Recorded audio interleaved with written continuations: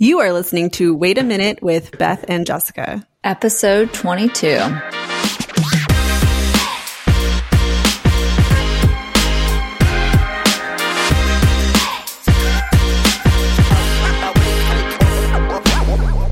Hi, I'm Jessica Pearson, body image and weight loss coach. And I'm Beth Barnett-Babel, integrative health dietitian. We're talking about food sensitivities today.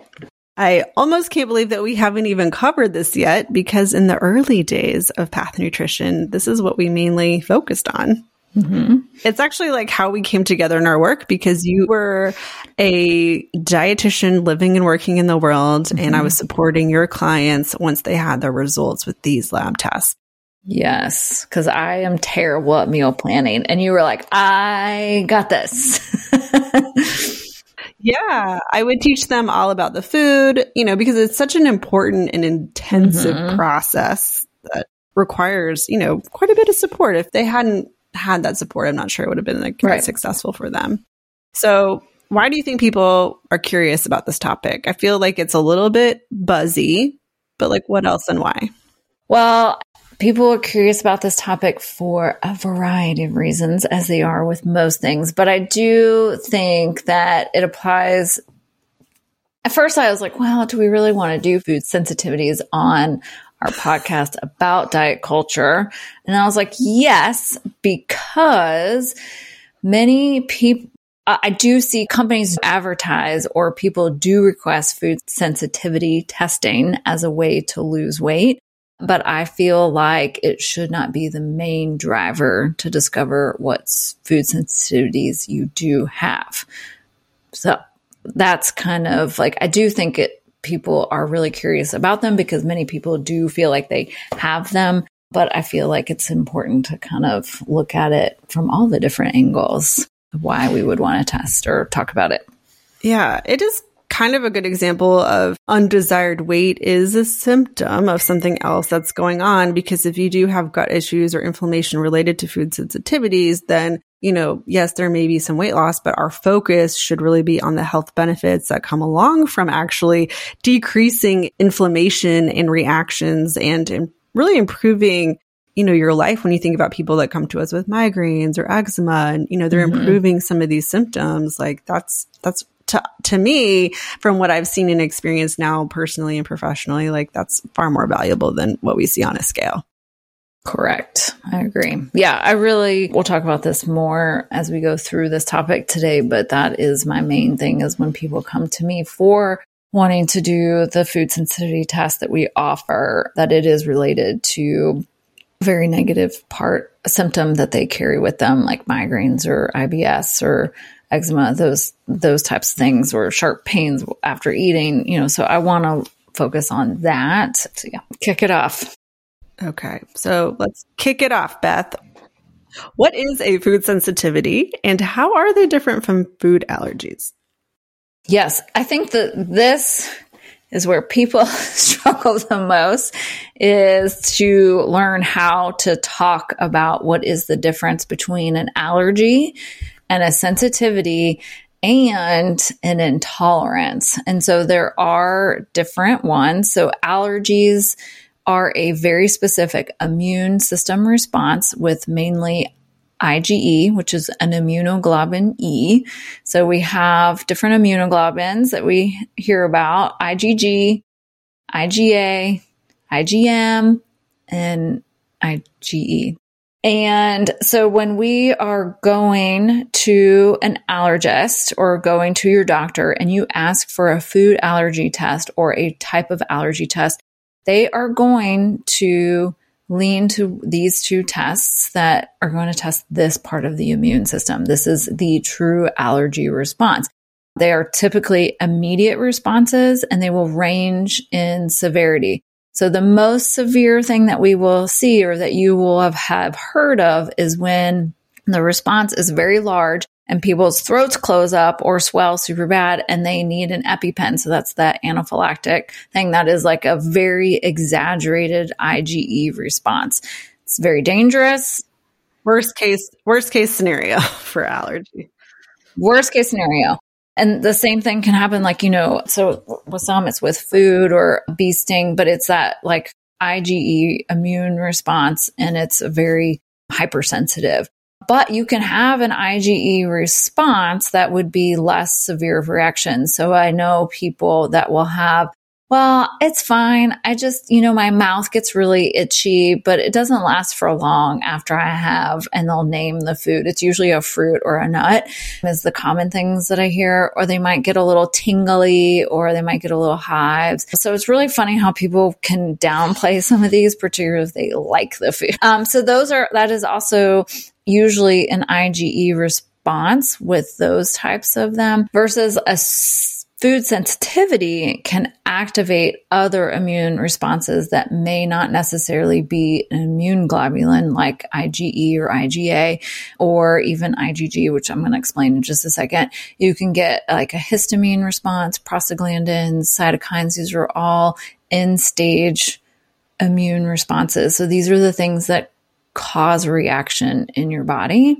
And so the responses that a person may experience will be dependent on that person's genetic makeup and various other factors, but they would be things like we mentioned before: migraines, diarrhea, constipation, chronic constipation, eczema, bloating, heartburn, though depending on the type of heartburn, it can also present as in a food allergy as well, called EOE.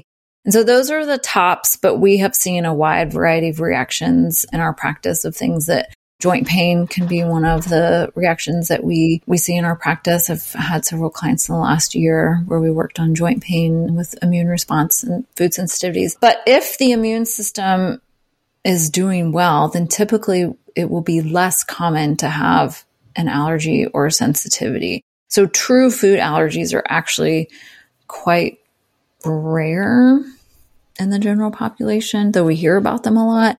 And then sensitivities are increasing largely because of the amount of things that our body has and inflammation that we're exposed to on a regular basis. So food sensitivities will tend to increase as our immune system struggles overall from those insults that we're exposed to day in and day out, and inflammation. And so we start to lose what we call, in my world, oral tolerance. But at the same time, you can have a few sensitivities and intolerance and still have a robust immune system. It's really variable. So there would be like those couple of foods that really give you some havoc, but by and large, yeah, your immune system's doing well. You're super healthy. So it's really variable on, what you're exposed to, how sensitive you are, so on and so forth. Awesome. And then there's intolerances, which this one would most people can think of with like, the most common one is like milk. So people will often say, I'm allergic to milk, which would activate the IgE or the IgA response. But that is typically related to the actual milk proteins. And then there's the intolerance, which is because you are lacking enough of, or any of the enzyme needed to break down lactase, which is a carbohydrate molecule in your small intestine, so it doesn't get absorbed, and then have the downstream effects of this carbohydrate, this 2 carbon unit not absorbing like it's supposed to. And that's where you get that severe gas and bloating, and for some diarrhea. And so that is what most people talk about when they talk about, I don't do well with milk. But separately, you can have enough of the lactase enzyme, but you're sensitive to the proteins in the milk, such as whey or casein. And you have a response to that, which may or may not be digestion related, or could be headaches or skin or whatever.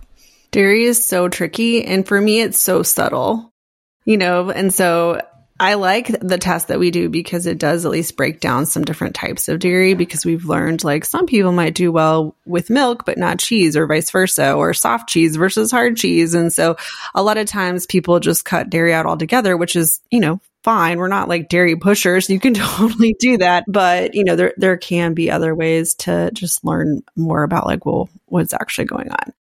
Yeah, I just had this come up. Actually, I gave somebody the results on Friday, and then she was like, wait, I see, and I forgot to go over the whole yogurt versus cottage cheese versus cheese and cow's milk. It's all separated out and it makes no sense. But because none of them were reactive, we didn't go over it like I normally do. One of them just is like in phase 2 or 3.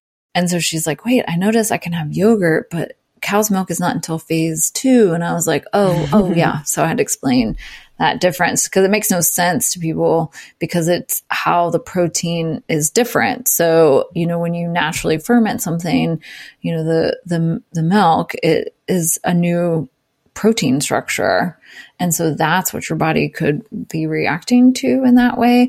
Same thing. Some people do okay with like cooked eggs, like cooked in things, but not necessarily eggs on their own. But like if it's like part of like a whole dish, like a baked good, they're okay. Or same, they might do okay with dairy products baked into something, but not milk or yogurt or cheese, but they can do butter and something. Right. Because the heat or the way that it's processed changes the protein. Correct. Yeah. So if something is raw versus cooked, your body can react differently to that because the protein structure does change, particularly in like eggs and milk and stuff. This is an excellent segue into the next big one. A lot of people, they might just try not having gluten. So let's talk about wheat and gluten because a lot of times people that might be suffering and they intuitively think it's wheat will go to their doctors, get a celiac test. They find out they're not celiac. So then they go back on wheat. And they feel bad. Yeah. And now they're suffering. And they're like, well, can't be the wheat. Yeah. So thank you for mentioning that first, that they'll go to the doctor and get tested for celiac first, because many people that I see actually don't do that process first. I do want people to get that ruled out first, because if you eliminate wheat and then you need to find out, am I intolerant or do I have celiac? Because it matters because of the way that they function in your body. If you take it out, in order to get an accurate celiac test, you have to have had it in your system pretty recently. And so then people will take it out, feel good, and they want to get that celiac test, and then they have to eat gluten again, and then they feel terrible. So while you're already not feeling right, get the test, and then we eliminate. And then, which is good for food allergies too. It's like it doesn't hurt to rule out the allergies first. Correct. Yeah. So I always really recommend people to get celiac screened first while the antibodies could be the highest in your system. And then if it's not that, sometimes there is one component on the test. Everything will be negative for the celiac markers. By the way, they only test for 3 of the markers. So there is that controversy. There's more than, 1 or 2 proteins. There's only 3 markers on the test. And one of them is related to SIGA, which is secretory IgA. So that's like your IgA is in your mucus layers. So your nose, your throat, your lungs, your intestines. So all the mucousy layers in your body.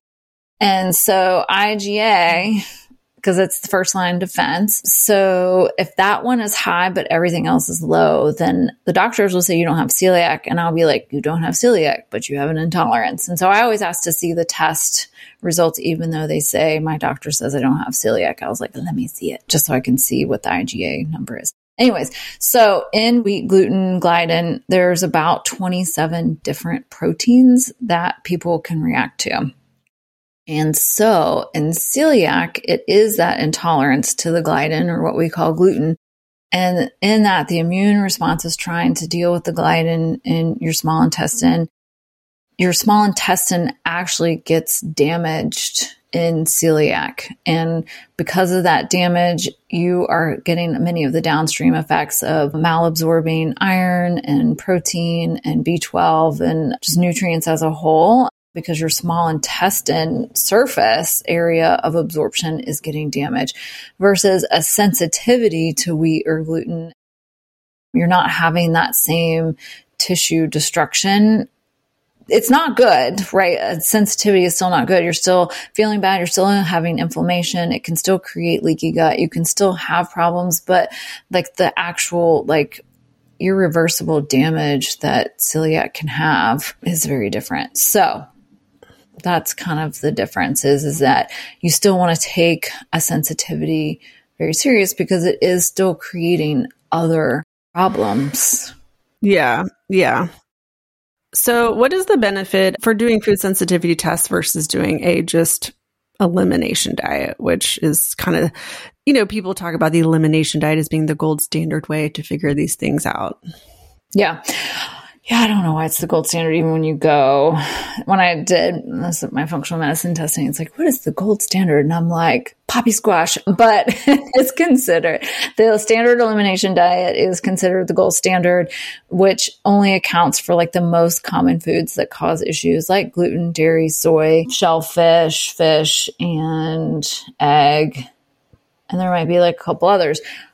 But for a lot of people, it might be one of those foods or a couple of those foods, but it does not account for the things like the fruits and vegetables that people are sensitive to. So you just take out these top 6 to 8 allergens. It depends on the doctor, because some people will take out corn now, and they still don't feel good. And it's because they don't do well with grapes or cucumbers, like all these things that you can have as much as these other things, just don't have this, or chicken, right? Like I read a huge case study about this gal with psoriasis and like covered 90% of her body. And the guy did part of it was gut microbiome, but he did a food sensitivity test and it was chicken.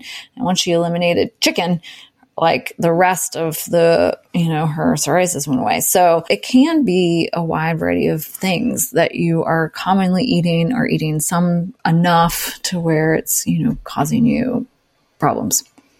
Yeah. And that's funny that you bring up chicken, because that is such a common thing we see on results, because it is such a common protein that people consume, or that are bananas, because a lot of people eat a banana every day. It's just. Yeah. It feels like it's and cyclical, because we'll get those ones, like everybody seems to be similar, but lately it's been a few since I've had corn come up, and I'm like, oh, okay, good. I was like convinced. I was starting to be like, is the lab just putting reactive on everybody's corn now?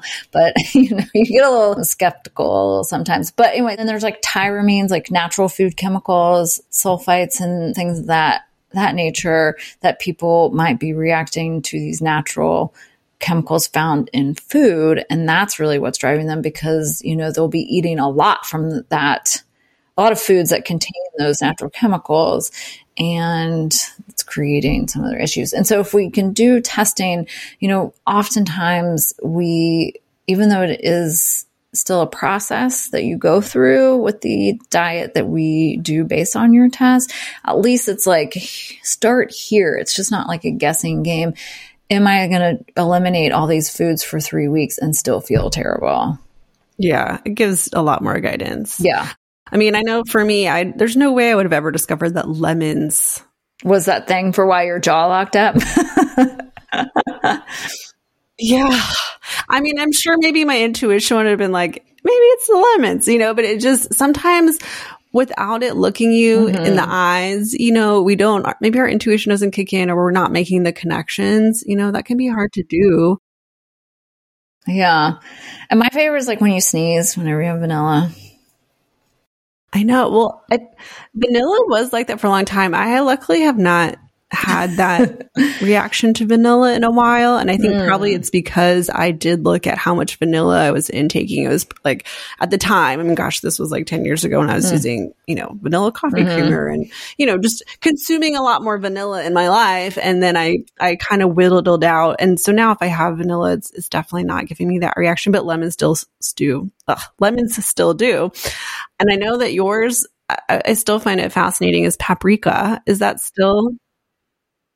Well, it's because I was literally putting smoked paprika in everything that I was eating. And I was like, oh, okay, that makes sense, right? That is a spice that I am obsessed with. But like my daughters, when we did hers, we knew that wheat was like one of her big ones.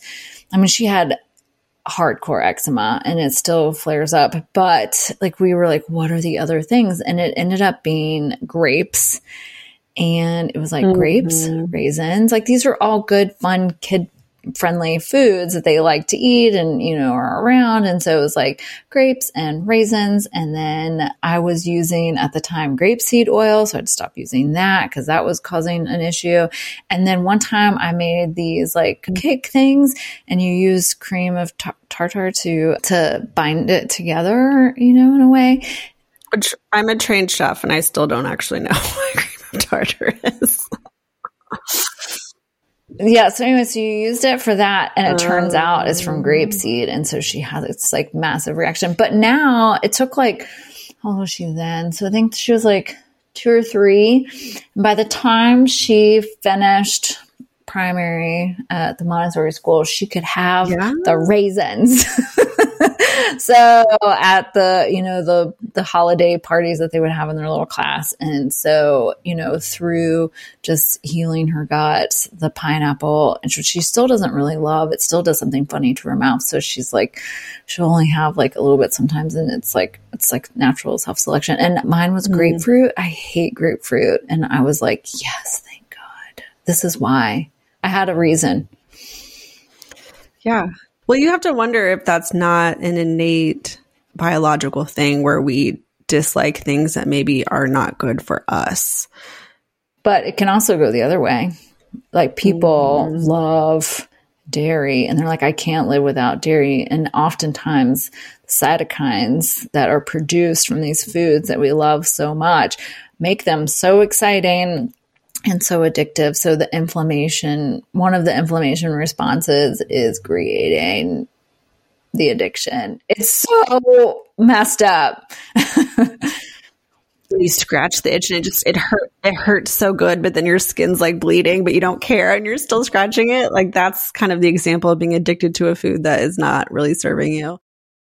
Yeah. So other examples I just want to share with people, like why I believe in this test so much and how it's been so helpful is like, for example, we had somebody that, it was time to put cabbage back in and she had green cabbage. Everything's fine. She wanted to change things up. Had some purple cabbage. Things were not fine. So like, even within like green to purple. So like being really mindful about food and things like that can be really helpful. And then I remember another early on client, she was trying sesame. Like she had a different reaction to tahini than she did to sesame seeds and sesame oil. They were all different.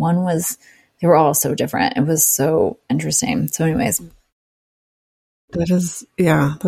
That's so interesting. Because, if you just did the elimination diet, you probably wouldn't learn some of this stuff. Correct. Yeah. And then also we do talk about, just as a little side note, sometimes, it's the type of food, whether it's purple cabbage or green cabbage, but sometimes it's also like dose, which is always interesting. Correct. Yeah. Thanks for mentioning that. I had forgot to put that in. Yeah, I don't think we're going to talk about it, but it's like the dose of, like I know for me and crab. The famous crab for you. One of my favorite foods. Yeah, if I eat too much crab, it's like I am done. I have like a full food allergy reaction, or I'm not food allergy, a full like food poisoning reaction where I have like just GI upset for 24 hours and it's just awful. But I could have like a little bit of crab and be totally fine. So I don't know. I always think that's really interesting too. And that's the same thing we see a lot with like some of the natural food chemicals like tyramines and phenylethylamines and the nitrates and stuff like that. Like some of that solanine. So some of those can be dose. And so I always say keep it really limited. And then when you have something that's like, aged, see how you feel, because it could be the natural, because I know tyramines are like a big one for migraine sufferers. So yeah. All right. Well, let's talk about what kinds of tests are available. How accurate are they, and how are we testing for these things? Yeah, so the IgE and the IgA test that allergists do is a blood or skin prick test. So those are the most common ways. So if you were to go to a doctor and get an allergy test from them, it would be one of those two or both. And then, which those can really be helpful. So I've had clients, be sensitive with soy on the skin and on the other test. I'm like, all right, we got to avoid all the soy. I've had people show up with, skin prick tests that didn't show up on the other. And so I say it doesn't mean that one's invalid versus the other. It just means it's testing for different things in your immune system. But so like the IgE, and plus I also say like those skin prick tests and things can be helpful because if say you had several tree allergies, there is a thing called cross reactivity. And so then you may not do well eating things like melons or apples or something because they have a similar cross reactivity protein thing related. And so you may find that like, oh, actually, I don't feel good when I have these because you have a lot of allergies to these certain trees or grasses or whatever. So there's that component. Which is a good point because sometimes people will say, well, I know I'm allergic to apples, but it does not show up on the MRT test. And we're like, still avoid the apples. Exactly. Yeah. So again, not every test is perfect. So, that's why when we do it, there is a very specific protocol that we follow. We don't just say, here's results, avoid those reactive foods, because that's gonna get a lot of the issues, but it's not gonna get everything. Plus we can't test for every single food. So there's that. And then latex allergies, if you're allergic to that, you might be sensitive to bananas or strawberries. So, but for food sensitivity tests, the most widely used is in other practices is that a lot of companies offer IgG. And so that's a blood test. I think I've seen some saliva ones and I have no idea if those are accurate or not. It raises an eyebrow, but I'm willing to learn about it. But anyways, and then that one company that tests for all the different gliadin proteins, they do IgG and IgA for various foods, like on the same test. And then we do one that's called MRT, which is called a mediator release testing. And it's not testing a specific immune globulin. It is testing the downstream effects that can happen, like mast cells, histamine, cytokines, prostaglandins, and so on. And it is a blood test. There is another company called Alcat, and it is also a media release test. And the story goes is that the people that ran MRT, it's a business thing. Anyways, they were the same, and then they split. Yeah, they split, and supposedly the Alcat technology has not been as updated as the MRT. I don't really know. I don't really want to get into the hearsay of it all. The drama of the functional medicine world. The drama of it all. But I use the MRT. The process is great. So like early on in our practice, we did try using the IgG because I was doing all this functional medicine training and they kept poo-pooing my tests. And so I was really second guessing, what I was seeing clinically, and what I was seeing in my daughter and that. But like IgG is really about memory. So it's what we want. And what they're talking about when, you get the COVID vaccine or some other vaccine, or you get exposed to the flu naturally, you want that memory. So that way, if the invader comes in again, your immune system goes, I've seen you before and you do not belong here, right? But you can also have a memory response to a food antigen that's not necessarily going to cause a problem. So sometimes, it's not going to show up, or you can or that's not the end stage that's going to happen. It's going to activate that IgG response. And so that's kind of how I like to do it. And so I just had to come to terms with the fact that what I see clinically in my own practice and from other dietitians that use this test have amazing results. And so if they don't like it because they say it doesn't make sense, then I say there's no way that we could all be getting placebo effect by the thousands of people that are getting help with it. So anyways, we use the MRT test. What you do from that is we have the results, and then we base all of your food elimination diet off of your results, and not just say avoid these foods for forever and ever. So very much a process, so you don't feel so overwhelmed or like, what? Is that it? So Yeah. Yeah. We have people who have maybe done this lab with other practitioners, but they were just handed the results and said, okay, here you go.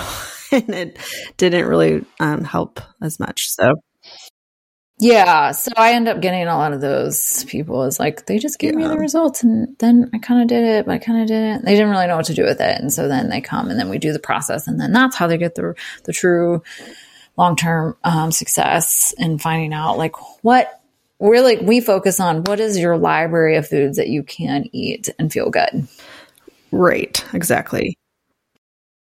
Versus focusing on, oh, I can't have this and I can't have that. That's not that helpful. Yeah. Yeah. Because that can be really challenging.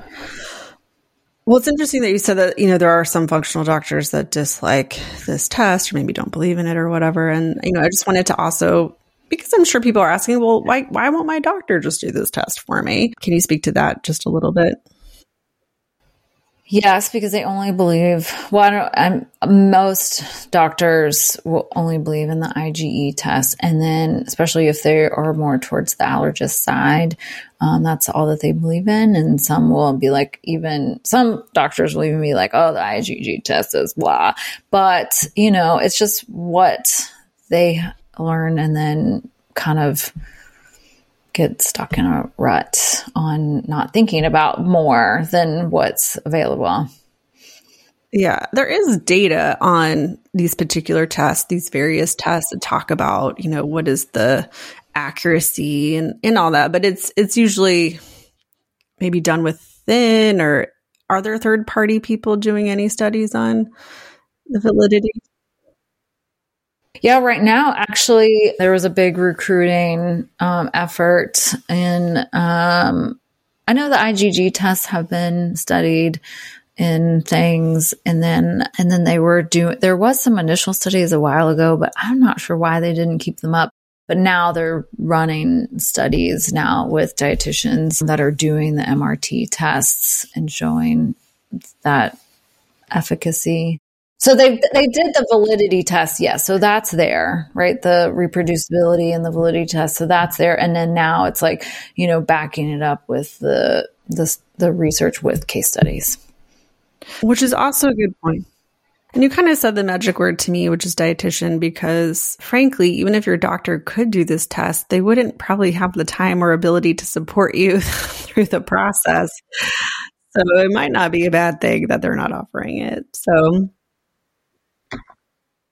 Right. Yeah.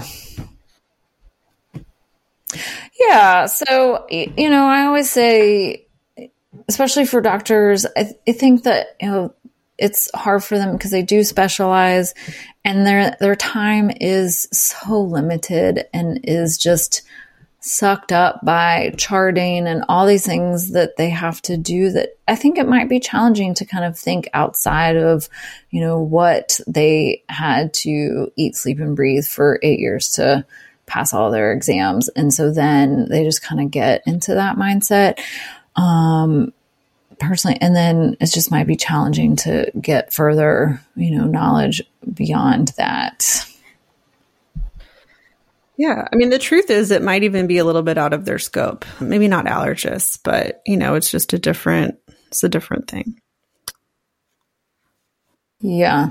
And, and we actually even have in the dietetics world, there is a group of dietitians that are very strongly opposed to MRT and IgG testing and only say, but we, when I say we, I say the other MRT trained dietitians is like, we never say that we're doing an allergy test. We always say it is a food sensitivity, which are very different than allergies. And so they go above and beyond to basically harass dietitians and refuse to look at the information and whatnot. So, yeah. I thought that some of that disagreement was also maybe stemming from the fact that we do have to maybe restrict some foods temporarily in this process, and that it kind of goes against the idea of restricting is. No, that argument, it could be for some, but this one is really more for the hardcore, thinking that, we're telling people wrong information about food. And it's like, no, we know the difference between an allergy and a sensitivity if you look at the immune system. And we never say that we're doing allergy testing because that's what you do with a doctor. These are different. And so, but that's kind of what they are. But I will say, yes, we do have to, we can segue into that.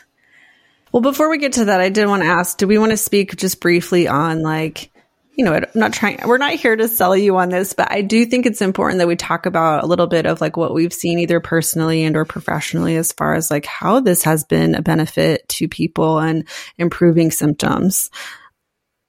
Yeah, it's always so amazing when somebody comes to you with daily headaches or very frequent migraines or IBS, diarrhea, that rules their life. And they cannot leave the house. It's very questionable.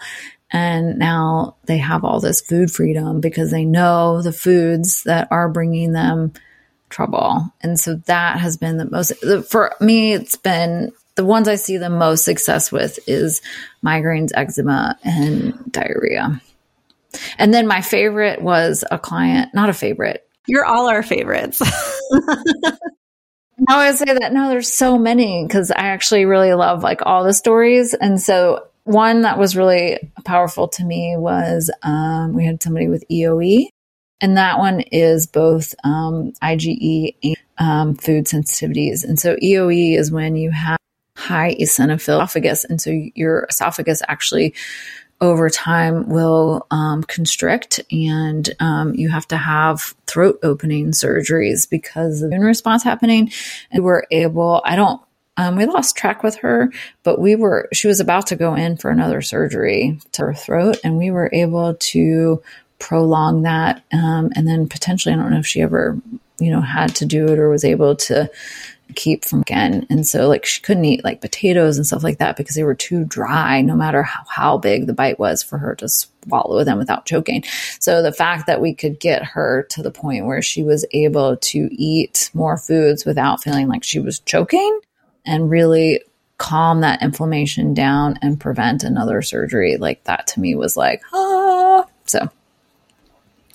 That is an amazing story. I thought you were going to share one about a client that had eczema, and she has shared this publicly before. Oh, psoriasis. And, she was very self-conscious about it. But then, after a certain amount of time and doing this process, she sent us like a photo of her, in a swimsuit. Was it her? Was she doing yoga or was she water skiing? Yeah.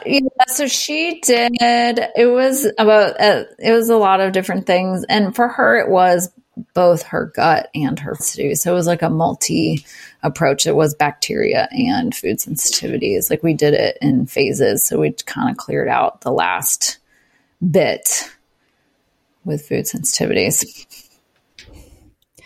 Yeah. Cause I would say for her, that was at least a year, right?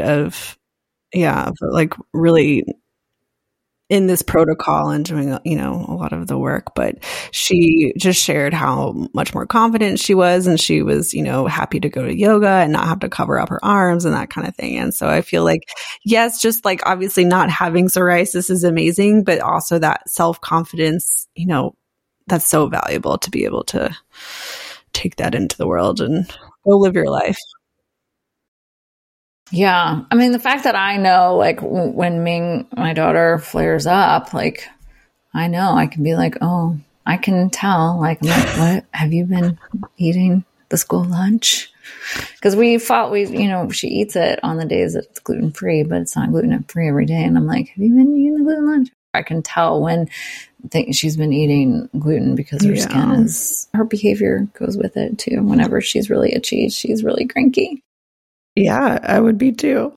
So who maybe should not try this, in case anybody's wondering?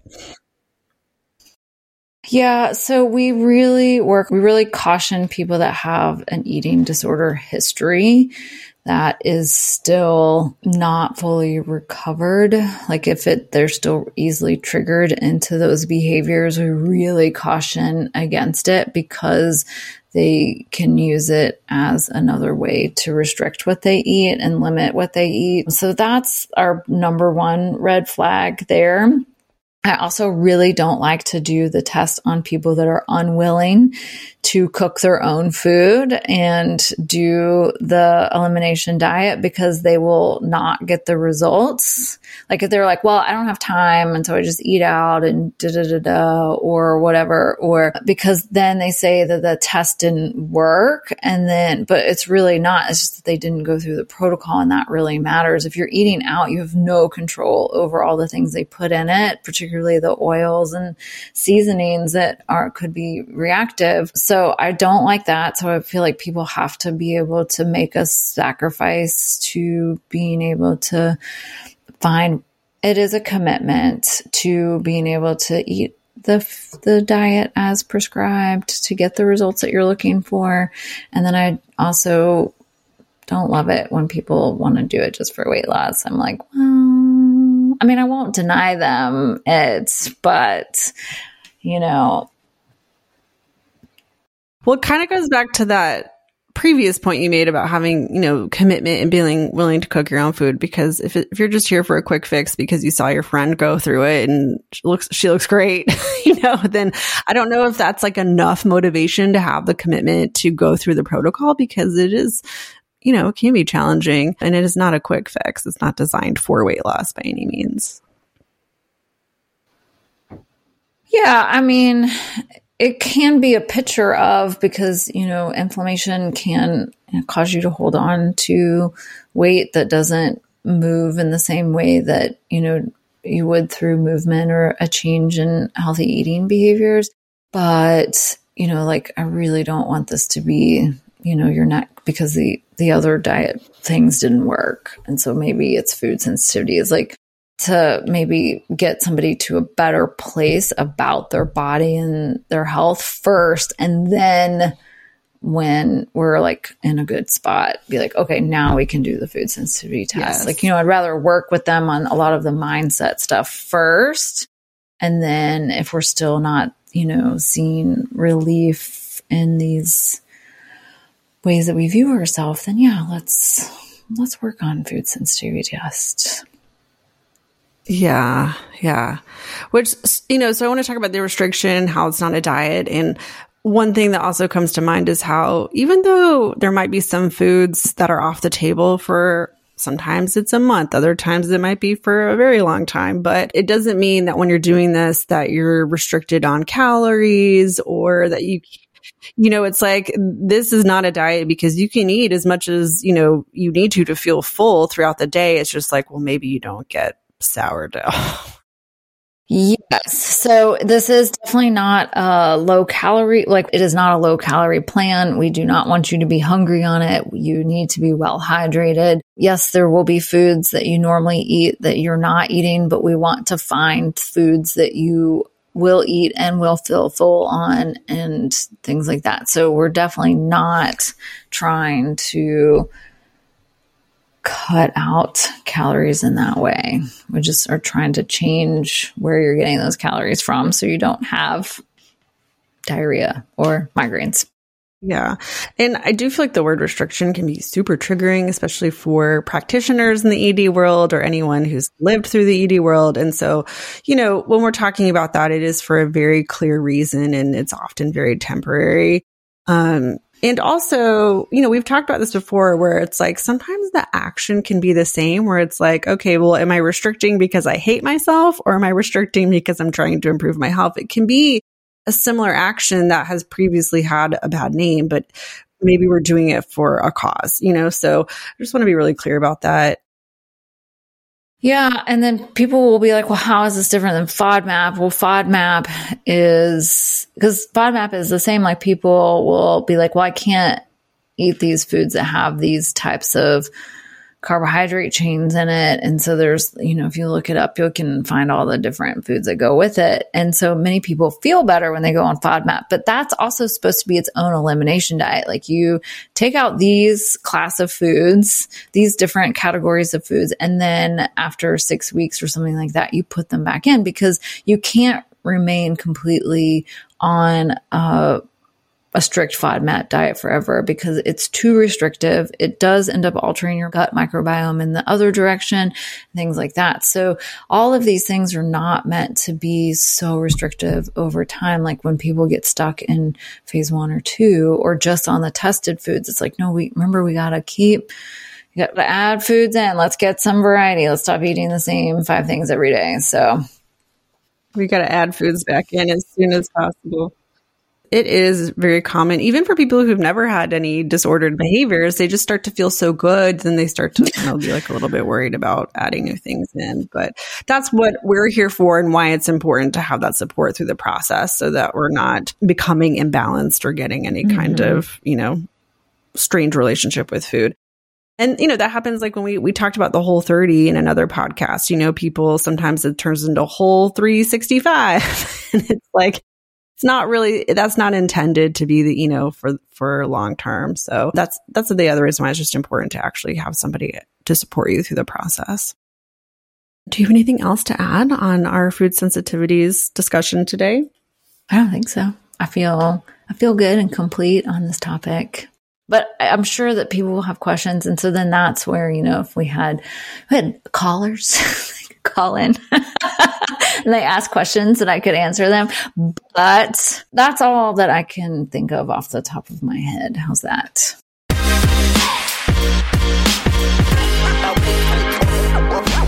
Each week, we keep our eyes peeled for things in the media or in real life that come from diet culture or that perpetuate diet culture in some way. These are often the subtle ways it creeps in, which is why we are shining a light on it and sharing it with you. Okay, so I have a wonderful person that sent me 2 ads, and I have to do them both because they are so good. Oh my God, I can't even. So the first one were these ridiculous pictures, like graphic pictures. By the way, we are going to post these on our website podcast. So you'll have to put a link. We're going to put the link to it in the show notes so you can go to it, because the pictures are just amazing. So the first one is basically a picture of a woman, but it's cartoonish. It's a drawing, and she has got a blow dryer blowing up her crotch, and something about heating up her nether regions allows you to burn fat. I don't even know how this is possible or why. And then we went, clicked on it, of course, because why would you not? And there were pictures of real people. There was doing it and saying doing this 5-second routine changed everything for me. And it's a before and an after. And somehow this blow dryer up her crotch, or it could have been in her tush. One shows up the front side and one shows up the back side, and molecules that appear to be melting. I'm not really sure, but I love it. Above and beyond the ridiculous nature of this illustration, I'm still trying to figure out what they're actually selling. So is there a product involved, or is this just like such clickbait that they're putting ads on wherever you click? This was, I think, just clickbait. Unless this is a special blow dryer that you purchase that has some kind of special vapors that going up your nether regions does. I can't. It's just too good. I love it so much. But there's someone out there that is like,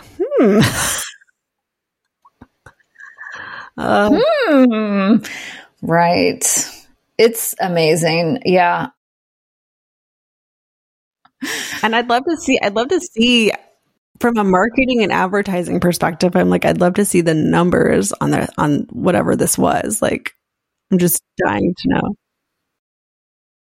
Well, unfortunately, I added to those to their validation. I did. I couldn't help it. And then the other one that I got was Detox Slimming Patch. And it's this thing that you put this patch in your belly button and it will melt the pounds away. And so there's lots of before and after photos of people that had, it heats down fat cells because it will inhibit the absorption of dietary fats and calories for reduced belly size. But also it says that it burns fat through your belly button. So somehow you both can not absorb fat and also burn the belly fat away through these herbs that go into it. I want to read this entire ad. I'm like scrolling through it and looking at, there's so much to point out, but what is the most interesting to me? First of all, there's 8 reviews.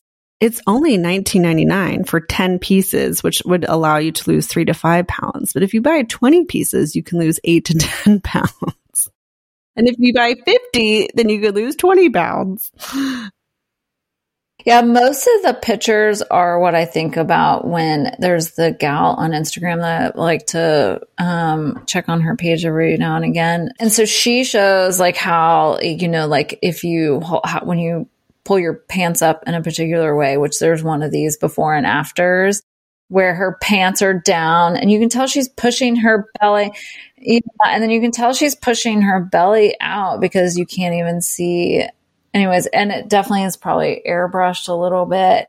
And so I think that there's like a bunch of that. Like you can do things with how you hold your body and push your belly out to make it look big. So there's the before and afters that I'm like, this person is definitely pushing their belly out. Oh, I'm like, yeah, that is a high rise versus low rise situation. I could take the same photo in 2 seconds.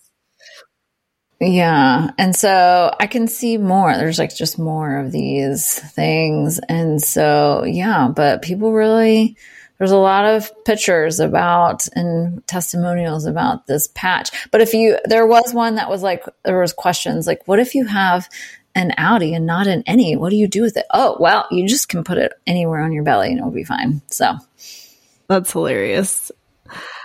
Well, yeah, because there's pictures of people with it on their arm or wherever. You're like, wait, what? Or she had it on her thigh. The after giving birth one. So you're like, so where is it? Where am I supposed to put it? And I'm reading this review. It makes me sad to read. I don't know. Yes, I know. I'm like, no. Yes. How did she? Yeah, because she gained 10 pounds after giving birth. I won't read the whole thing, but this one line says, I want to become thin and beautiful. I'm like, yeah, that sounds about normal there. Anyways. I wanted to lose weight, but I don't want to exercise. This product perfectly solved my confusion. Right. Confusion on how to get this done without exercising. There you have it. Those are the bizarre, that's the traditional things that we see, just the bizarre stuff. And somehow it also melts fat and gets rid of gas and swelling, stomach cramps and bloating. It does everything that you need. And in case we're accidentally selling you on these, I just want to say that if these things actually worked, we would all just buy them and do them and be perfect. And that's not happening. So it's not real. Just in case you need some reinforcement that it's not real. Yeah. But every once in a while, you're like, how is this possible? You're like, how is this? Like, I want to know how they get all these before and after photos. I think that's really what it is. They pay people. And then they also sell some very other strange things. So I'm just like, You ever see those ads where they're like, we'll pay you to lose 8 pounds?